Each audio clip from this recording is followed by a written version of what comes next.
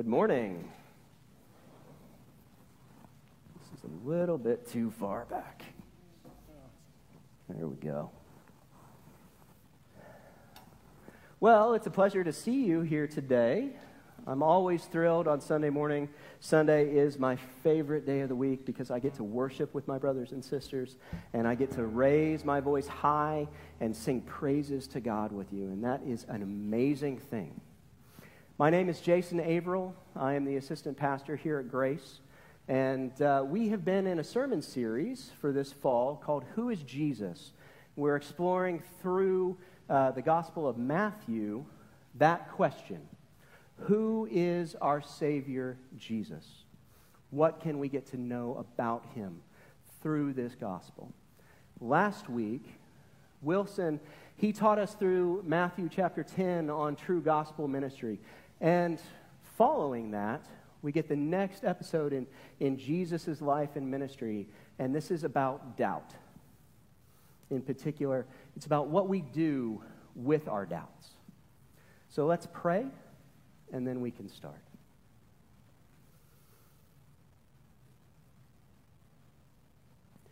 Father, Lord, we thank you for Sunday. We thank you, Lord, for setting aside a day for us to worship you, a day for us to be rejuvenated by your word, a day that we can dwell in your presence, and we can feel you around us. Jesus, we thank you for being here, for leading us in worship, for being that true worship leader, and for showing us who the Father is. We praise you, Lord, that as we see you, we see the Father, and we know who God is. Holy Spirit, we thank you for your presence here. We do ask that you be very alive and active in our congregation. Help us to see our Savior. Help me to preach your word. Keep me from speaking anything false. And Lord, illumine our hearts. Direct our gaze constantly toward Jesus. It is in his name we pray. Amen. So like I said, we're going to be talking about doubt today. And in particular, what do we do with our doubts? You know, doubts, it's kind of like this ordinary but uncomfortable thing that's part of the Christian life. They creep in as we minister to each other. They creep in as we go through this life. And we try to have strong faith, and we try to walk and follow Jesus. And yet, many times, we are plagued with doubts. One day we seem to have a handle on the truth. We seem to have strong faith. And then the next moment our faith seems to evaporate. It feels at those times like all we have left is doubt. And there are many reasons for this, many. You know, I'll just mention a few here. One is because of suffering. Suffering can come in, and as we experience the suffering and misery of this life, we can begin to doubt that God is actually in control. We can even doubt his love for us. Another cause is our sin. As we sin and as we see our own sin before us, we can doubt that God loves us, that he would love a sinner like us.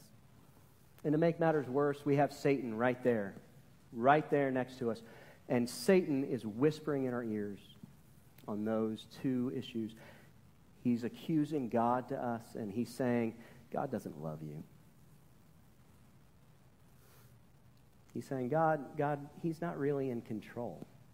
He can't protect you from this world. He can't protect you from these miseries.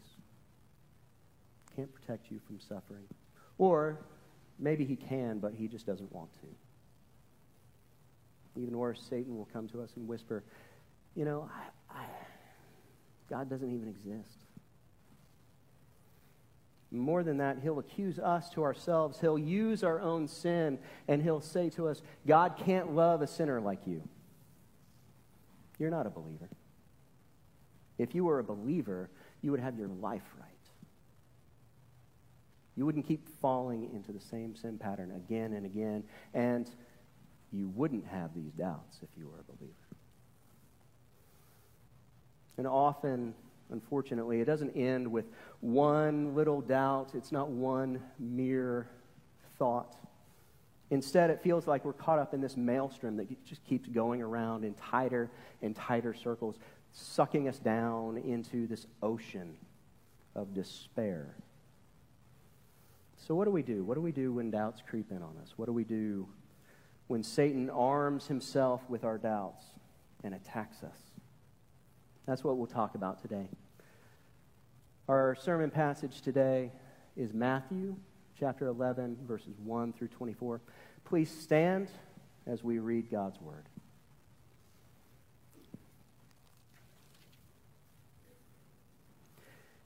When Jesus had finished instructing his 12 disciples, he went on from there to teach and preach in their cities. Now when John heard in prison about the deeds of Christ, he sent word by his disciples and said to him, "Are you the one who is to come, or shall we look for another?" And Jesus answered them, "Go and tell John what you hear and see. The blind receive their sight, and the lame walk. Lepers are cleansed, and the deaf hear. And the dead are raised up, and the poor have good news preached to them. And blessed is the one who is not offended by me." As they went away, Jesus began to speak to the crowd concerning John. "What did you go out into the wilderness to see? A reed shaken by the wind? What then did you go out to see? A man dressed in soft clothing? Behold, those who wear soft clothing are in kings' houses. What then did you go out to see? A prophet? I tell you, yes, I tell you, and more than a prophet, this is he of whom it is written, 'Behold, I send my messenger before your face, who will prepare your way before me.' Truly, I say to you, among those born of women, there is arisen no one greater than John the Baptist. Yet the one who is least in the kingdom of heaven is greater than he. From the days of John the Baptist until now, the kingdom of heaven has suffered violence, and the violent take it by force. For all the prophets in the law prophesied until John. And if you are willing to accept it, he's Elijah who is to come. He who has ears, let him hear. But to what shall I compare this generation? It is like children sitting in the marketplaces and calling to their playmates, 'We played the flute for you, and you did not dance. We sang a dirge, and you did not mourn.' For John came neither eating nor drinking, and they say, 'He has a demon.' The Son of Man came eating and drinking, and they say, 'Look at him, a glutton and a drunkard, a friend of tax collectors and sinners.' Yet wisdom is justified by her deeds." And then he began to denounce the cities where most of his mighty works had been done, because they did not repent. "Woe to you, Chorazin! Woe to you, Bethsaida! For if the mighty works done in you had been done in Tyre and Sidon, they would have repented long ago in sackcloth and ashes. But I tell you, it will be more bearable on the day of judgment for Tyre and Sidon than for you. And you, Capernaum, will you be exalted to heaven? You will be brought down to Hades. For if the mighty works done in you had been done in Sodom, it would have remained until this day. But I tell you that it will be more tolerable on the day of judgment for the land of Sodom than for you." Thus far, the reading of God's word. All men are like grass, and all their glories are like the flowers of the field. Grass withers and the flowers fall, but God's word stands forever. You may be seated.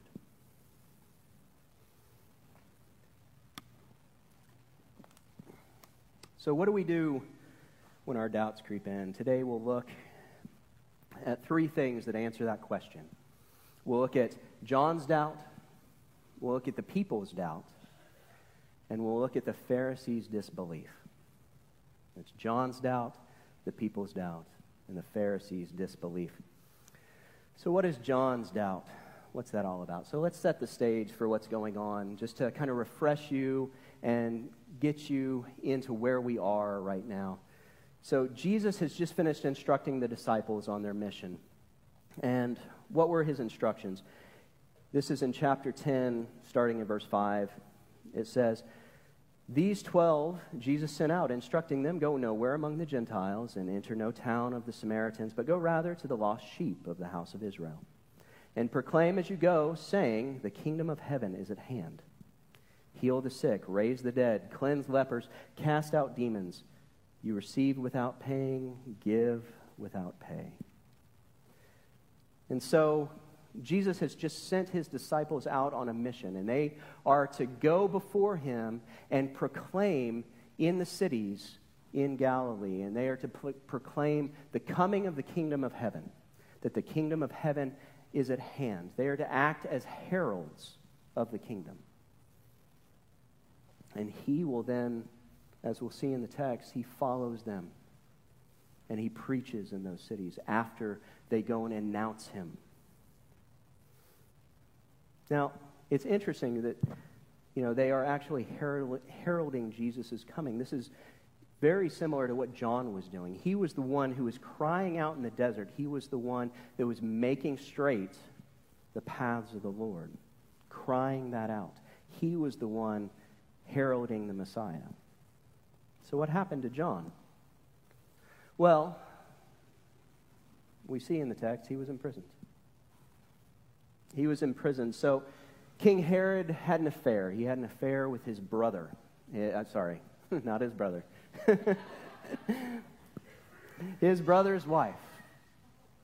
His brother Philip was married to Herodias, and Herod had an affair with her, and then he divorced his wife, and he married Herodias. And John rightly decried that. He went out and he preached against Herod and said that it is unlawful to do that. You cannot do that. And, for his trouble, Herod imprisoned John. He imprisoned him in a mountain fortress called Machaeus. And so he's there suffering, and he's in prison in the burning mountains. I don't know where the burning mountains are, but it's an interesting name and kind of brings to mind the suffering that he might be going through there. And so we see in verse 2 and 3 his doubt start. Now, when John heard in prison about the deeds of Christ, he sent words to his disciples and said to him, "Are you the one who is to come, or shall we look for another?" So he's in prison, and he hears what Jesus is doing. He hears about the deeds of Jesus, that Jesus is going around and he's healing the sick, he's healing the blind, he's casting out demons, and this causes him to doubt. Why in the world would he doubt when Jesus is working miracles? That just seems weird. Out of all people, John the Baptist should have had unshakable faith. As a baby in the womb, he heard Mary speak. And when he heard Mary speak, he knew his Savior was near, and he leaped in her belly.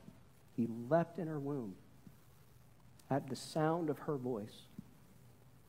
He was there, he baptized Jesus, and he saw the Holy Spirit come down upon Jesus after his baptism, and he heard audibly God say, "This is my beloved Son." Not only that, when people started going to Jesus instead of him, and John's disciples were kind of upset by that, what did he say? He said, It's right, because he's the coming one. It is right that they go to him and not to me. He must increase, I must decrease. His faith seems like it should be unassailable. So why did he doubt when he heard that Jesus was performing these miracles? It's just weird. Well, it's probably actually because of two reasons. So the first is the message that he was given from God. So if you remember all the way back to Matthew chapter 3, we read his message, and I'll read it now. It says, starting in verse 7, "But when he saw many of the Pharisees and Sadducees coming to his baptism, he said to them, "You brood of vipers, who warned you to flee from the wrath to come? Bear fruit in keeping with repentance. And do not presume to say to yourselves, 'We have Abraham as our father,' for I tell you, God is able from these stones to raise up children for Abraham. Even now the axe is laid to the root of the trees. Every tree, therefore, that does not bear good fruit is cut down and thrown into the fire." The message that he was given by God was a message of repentance and judgment. People were to repent because God was coming. The kingdom of heaven was breaking in, and his judgment was coming upon the world. And as far as he could tell, Jesus, in his healing of people, raising people from the dead, he wasn't bringing that judgment. He wasn't fulfilling that prophecy that John himself had received from the Lord. And he was confused. And then, on top of that, he was suffering. He was suffering in prison, and Satan was attacking him, just like Satan attacks you or I. Satan went to him, whispering to him, accusing Jesus to him, saying he's not the Messiah. He's not doing what he should. Healing, what's that? It's about judgment. And so John sends to Jesus and says, "Are you the Messiah?" And how does Jesus respond to this? Does he say, "How dare you ask me that question?" That's probably what we would say. No, he responds gently. He responds graciously. Luke tells us a little bit more about this story in Luke chapter 7. And in Luke, we see the disciples get to Jesus and they ask this question. And before answering it, he actually invites them to stay and witness the miracles performed in their midst. He gives them a demonstration of what he's doing. And then, even though it's confusing here, he sends back the same report that John already had. It's a very similar report. What does he say? He says, "Go and tell John what you see and hear. The blind receive their sight, the lame walk, lepers are cleansed, and the deaf hear. The dead are raised up, and the poor have good news preached to them." Why did he give that same report that John had already heard, that had prompted his doubts? Well, it's because of the structure of what he says that we know this, but he's actually referencing a part of the Bible. He's referencing Isaiah's prophecies. And in particular, he's referencing the prophecy that Isaiah spoke in Isaiah 35, where healing would come to the land, and that lepers would be healed, and the blind would see, and the deaf would hear. And then that part in Isaiah 61, Isaiah 61:1, where he says that the poor have good news preached to them. The prophecies are about the coming Messiah. And it's interesting that, right after 61, which was the last thing that he referenced, just a little bit down the road in Isaiah 63, we actually have a picture of God's coming judgment. And it's in essence that he's saying to John, test me. Test me. Look at Scripture. Remember what the prophecies actually say about me. The prophecies proclaim that the Messiah who comes will be healing the land. And then he will bring judgment. John has doubts, and he goes to Jesus for an answer. And you can kind of hear in his voice, I kind of have to imagine it, but I hear in his voice that age-old saying, "I believe, help my unbelief." So John's disciples, they head back, and Jesus speaks to the crowd concerning John. That's odd. But why did he do that? Well, this episode happened out in the open. This was something that everybody in the crowd witnessed. John's disciples going to Jesus actually asking, why are you doing these things? Are you actually the Messiah? And so, as people's hearts throughout all of the Bible are just an open book to Jesus, he sees what their hearts are feeling. He looks at the crowd and he sees that many of them are starting to doubt. And they're starting to doubt John as a prophet. If John really spoke to God, wouldn't he already know, they were thinking, perhaps? Wouldn't he already know that Jesus was the Messiah? And we see kind of in live action how one person's doubts can actually be used to seed other people's doubts by Satan. If Satan can't discredit Jesus to John ultimately, he'll settle for discrediting John to the crowd. And by extension of John's testimony about Jesus. If he can discredit John and his testimony about Jesus, then it discredits Jesus. So Jesus moves to nip that bud before it blossoms. And we read in verse 7, as they went away, Jesus began to speak to the crowds concerning John.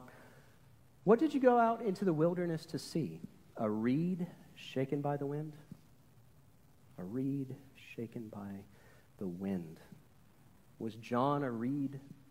Did John tremble at the mere passing of the wind? No. No, John isn't somebody who has weak faith.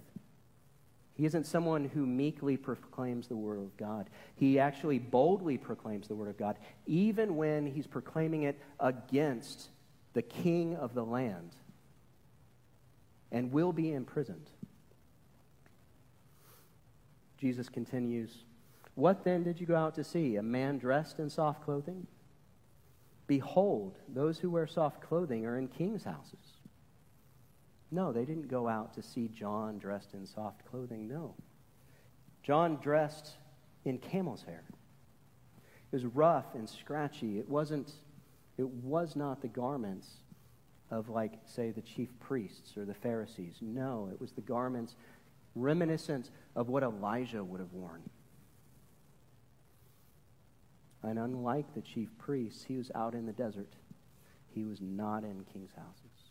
And right now, he was in a king's prison, not in a king's house. Jesus continues, what then did you go out to see? A prophet?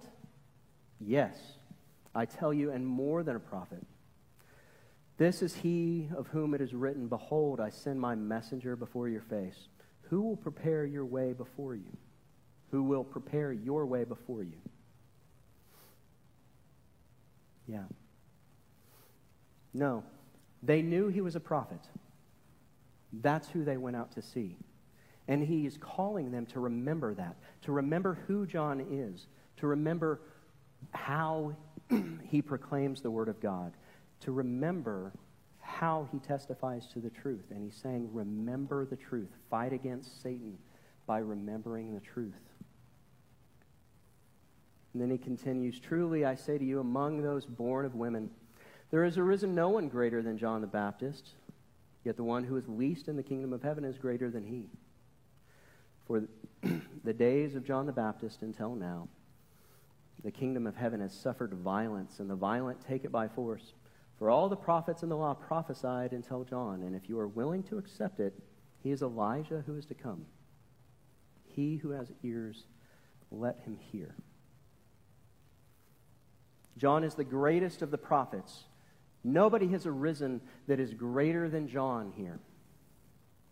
He is Elijah who is to come, and he is preparing the way for the Lord. And Jesus says, you really shouldn't find it surprising. You shouldn't find it surprising that he suffers violence and persecution. You shouldn't find that surprising. That should not invalidate his ministry for you, because ever since he came, violent men have been trying to lay hold of the kingdom of heaven. They've been attacking it. It shouldn't be surprising to you. do not doubt. And there's a foreshadowing here of what Jesus will suffer as well, a foreshadow of the cross. That as the kingdom of heaven comes in, the violence escalates. And it's not only that they attack John, but they also attack Jesus. But Jesus continues, you shouldn't find John's doubt surprising either. No, he is the greatest prophet so far, and that's true. But he is the least in the kingdom of heaven. Even though he's the greatest prophet, there are things that he doesn't understand yet. What does it mean that he is the least in the kingdom of heaven? It means that all of God's revelation is not accessible to him. He doesn't know. He doesn't know what Jesus is coming to do. He doesn't know that Jesus has come to take the sins from the people and to die on the cross and give the people his righteousness. He doesn't know that. And so the least Christian, the Christian with the weakest faith in the kingdom of heaven, is a better prophet than John because of that, because we have the fullness of God's revelation, and we can actually proclaim what God's word proclaims, that Jesus came to save sinners, of which I am the foremost. Because you know what Jesus came to do for you. Dear Christian, though you might have doubts, though you might have the weakest of faith, you are greater than John the Baptist. You are a greater prophet than he is. Simply because you know the totality of God's revelation. Not everyone in the crowd, though, was suffering from mere doubt. Some had crossed over into disbelief. So, kind of what's the difference between doubt and disbelief and how I'm phrasing it here? So Dan Doriani says it like this. He says that if you have a scale and you have belief on one end and you have unbelief or disbelief on the other, doubt would be the distance in between. That if you have faith and faithlessness, doubt would occupy the space in between. And doubt itself is seeking an answer so that you can believe. You're asking a question because you found a difficulty in your faith and you want to believe, and you are going to Jesus and you are asking that question so that you can believe, so that your faith can be bolstered.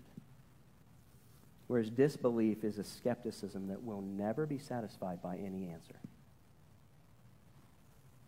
There's nothing you can say to answer it.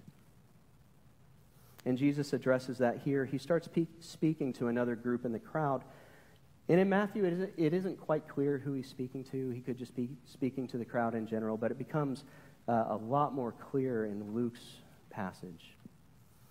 Luke chapter 7, starting in 29.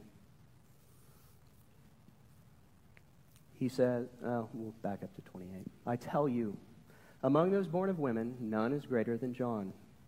Yet the one who is least in the kingdom of God is greater than he. When all the people heard this, the tax collectors too, they declared God just, having been baptized with the baptism of John. But the Pharisees and the lawyers rejected the purpose of God for themselves, not having been baptized by him. And so it becomes clear that he's speaking now to the Pharisees and the lawyers. The Pharisees and the scribes. And the people included here in the previous category, the people who believe but have doubts, they include general people, they include tax collectors. They were coming to John for repentance, and they were baptized with that baptism of repentance. But the Pharisees and lawyers rejected it. They would not repent. They would not be baptized in that way because they didn't see that they needed it. And so he addresses the Pharisees and their followers here. Verse 16.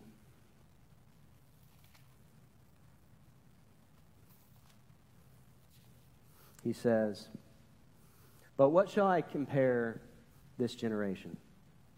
It is like children sitting in the marketplaces and calling to their playmates, "We have played the flute for you, and you did not dance. We sang a dirge, and you did not mourn. For John came neither eating nor drinking," and they say, "He has a demon." The Son of Man came eating and drinking, and they say, "Look at him, a glutton and a drunkard, a friend of tax collectors and sinners. Yet wisdom is justified by her deeds."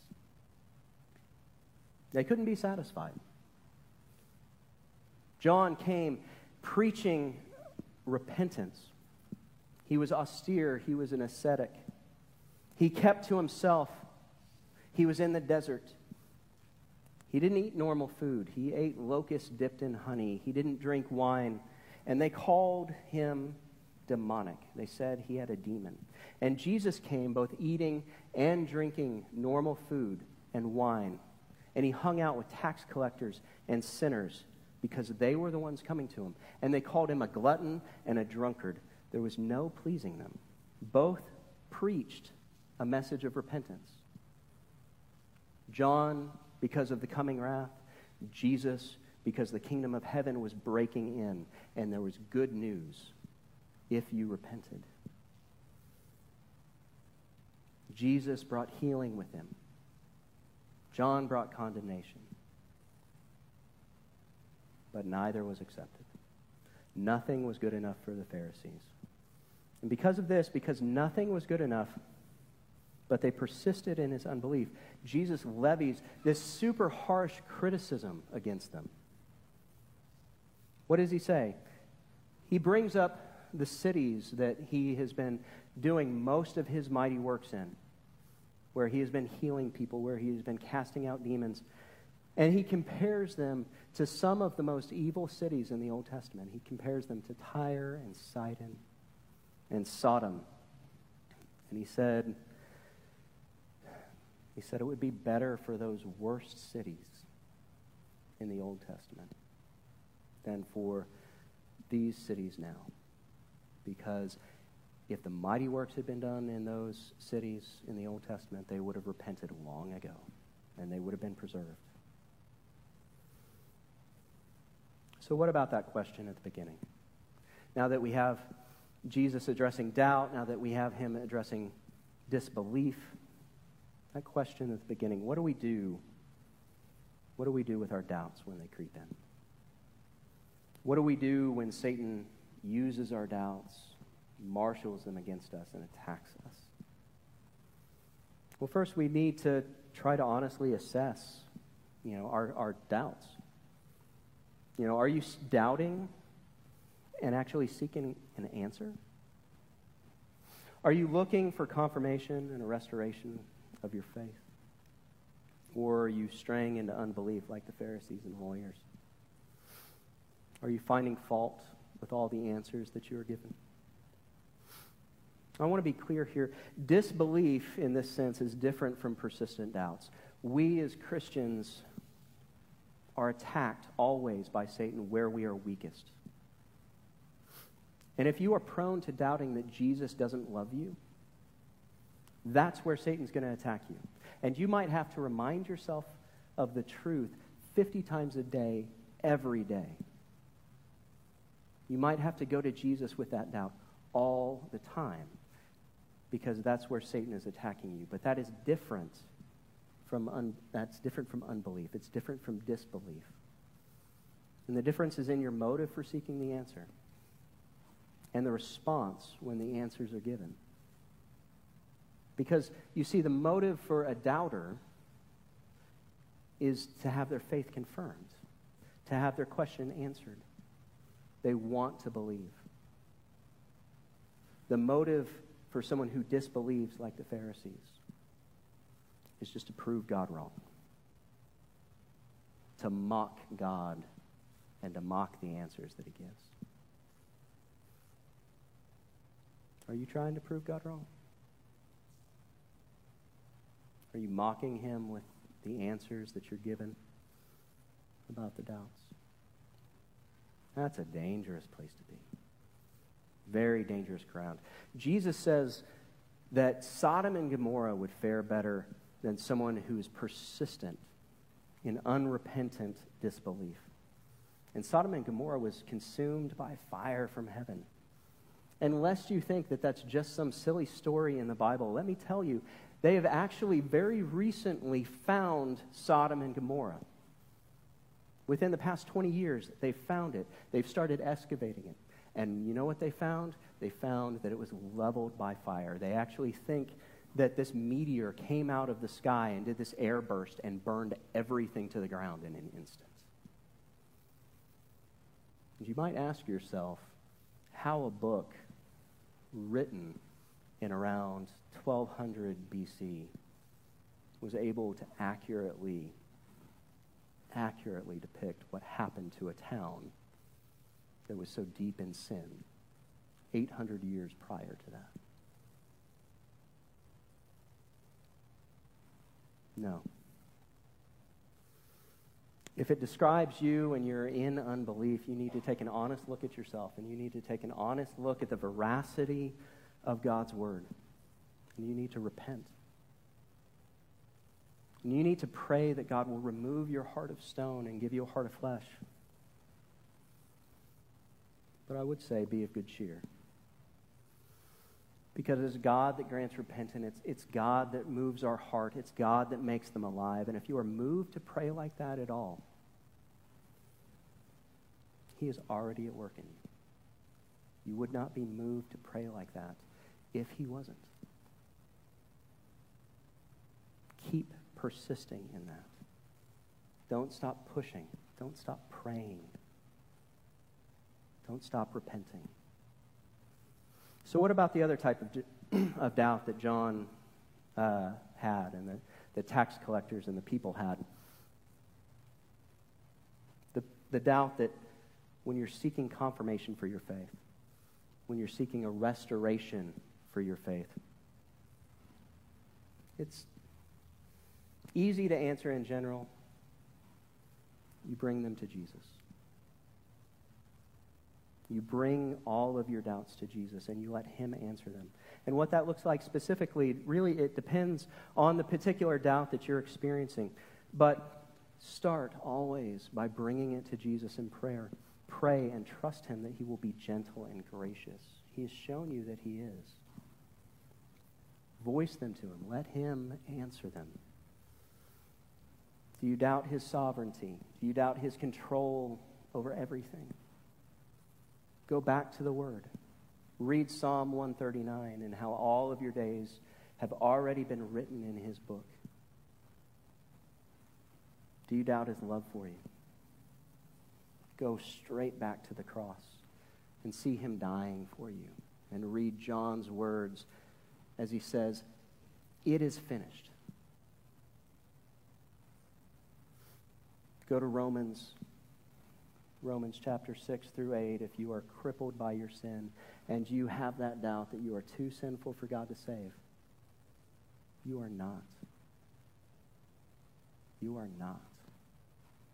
Because there can be no condemnation against God's elect. And if you are part of God's kingdom, you are part of His elect. Do you doubt the veracity of His word? Test it against history. You know, one of the greatest things that's said about Jesus is that He is the new Adam. Okay, and so Paul mentions that, you know, the original Adam was given this creation mandate. What's the creation mandate? The creation mandate is to be fruitful and multiply, to spread out over the earth and to subdue it. And what does Jesus do before His ascension? He gives the Great Commission to His disciples, and He tells them to go to all nations, to baptize all nations in the name of the Father, Son, and Holy Spirit. He sends His disciples out into the world. And who are His disciples? That is the body of Christ present on earth. That is the church that is going forth, fulfilling the Great Commission. And through the church, Jesus is actually bringing that creation mandate to fruition. And the church has since spread out over the earth. It's filled it. And is subduing it for Christ, empowered by Him as His body. And that is a historical fact. It's not something that you can explain away. Christianity should have died in its tracks as soon as its Savior died. And yet, it did not. Instead, it has gone forth and spread out over the entire world. Dear Christian, though Satan might assail you with doubts, know that Christ can and will answer them. He is gentle. He is gracious. You are his brothers and sisters. And he bears with you in your weakness. He bears with all of us in our weaknesses. He bears with us in our doubts. He understands them. He sees our heart. And more than that, he will brook nothing to come between his love and his people. In fact, further on in Matthew, Jesus says that it would actually be better. It would be better for anybody, including Satan, who caused one of his little children to doubt. It would be better if a millstone were hung around their neck and they were tossed into the sea.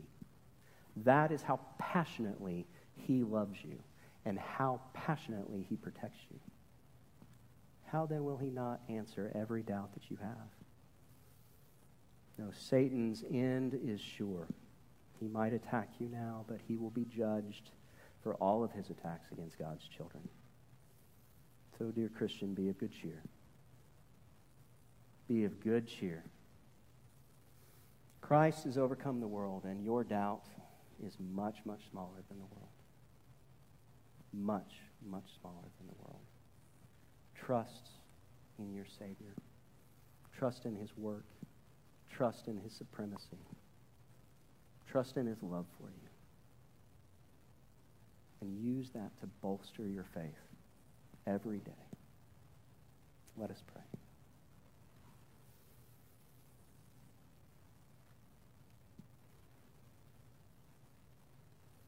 Father, what a glorious thing. We don't have to be afraid when our doubts come. That we don't have to be afraid when we hear the voice of Satan accusing you to us, accusing us to ourselves.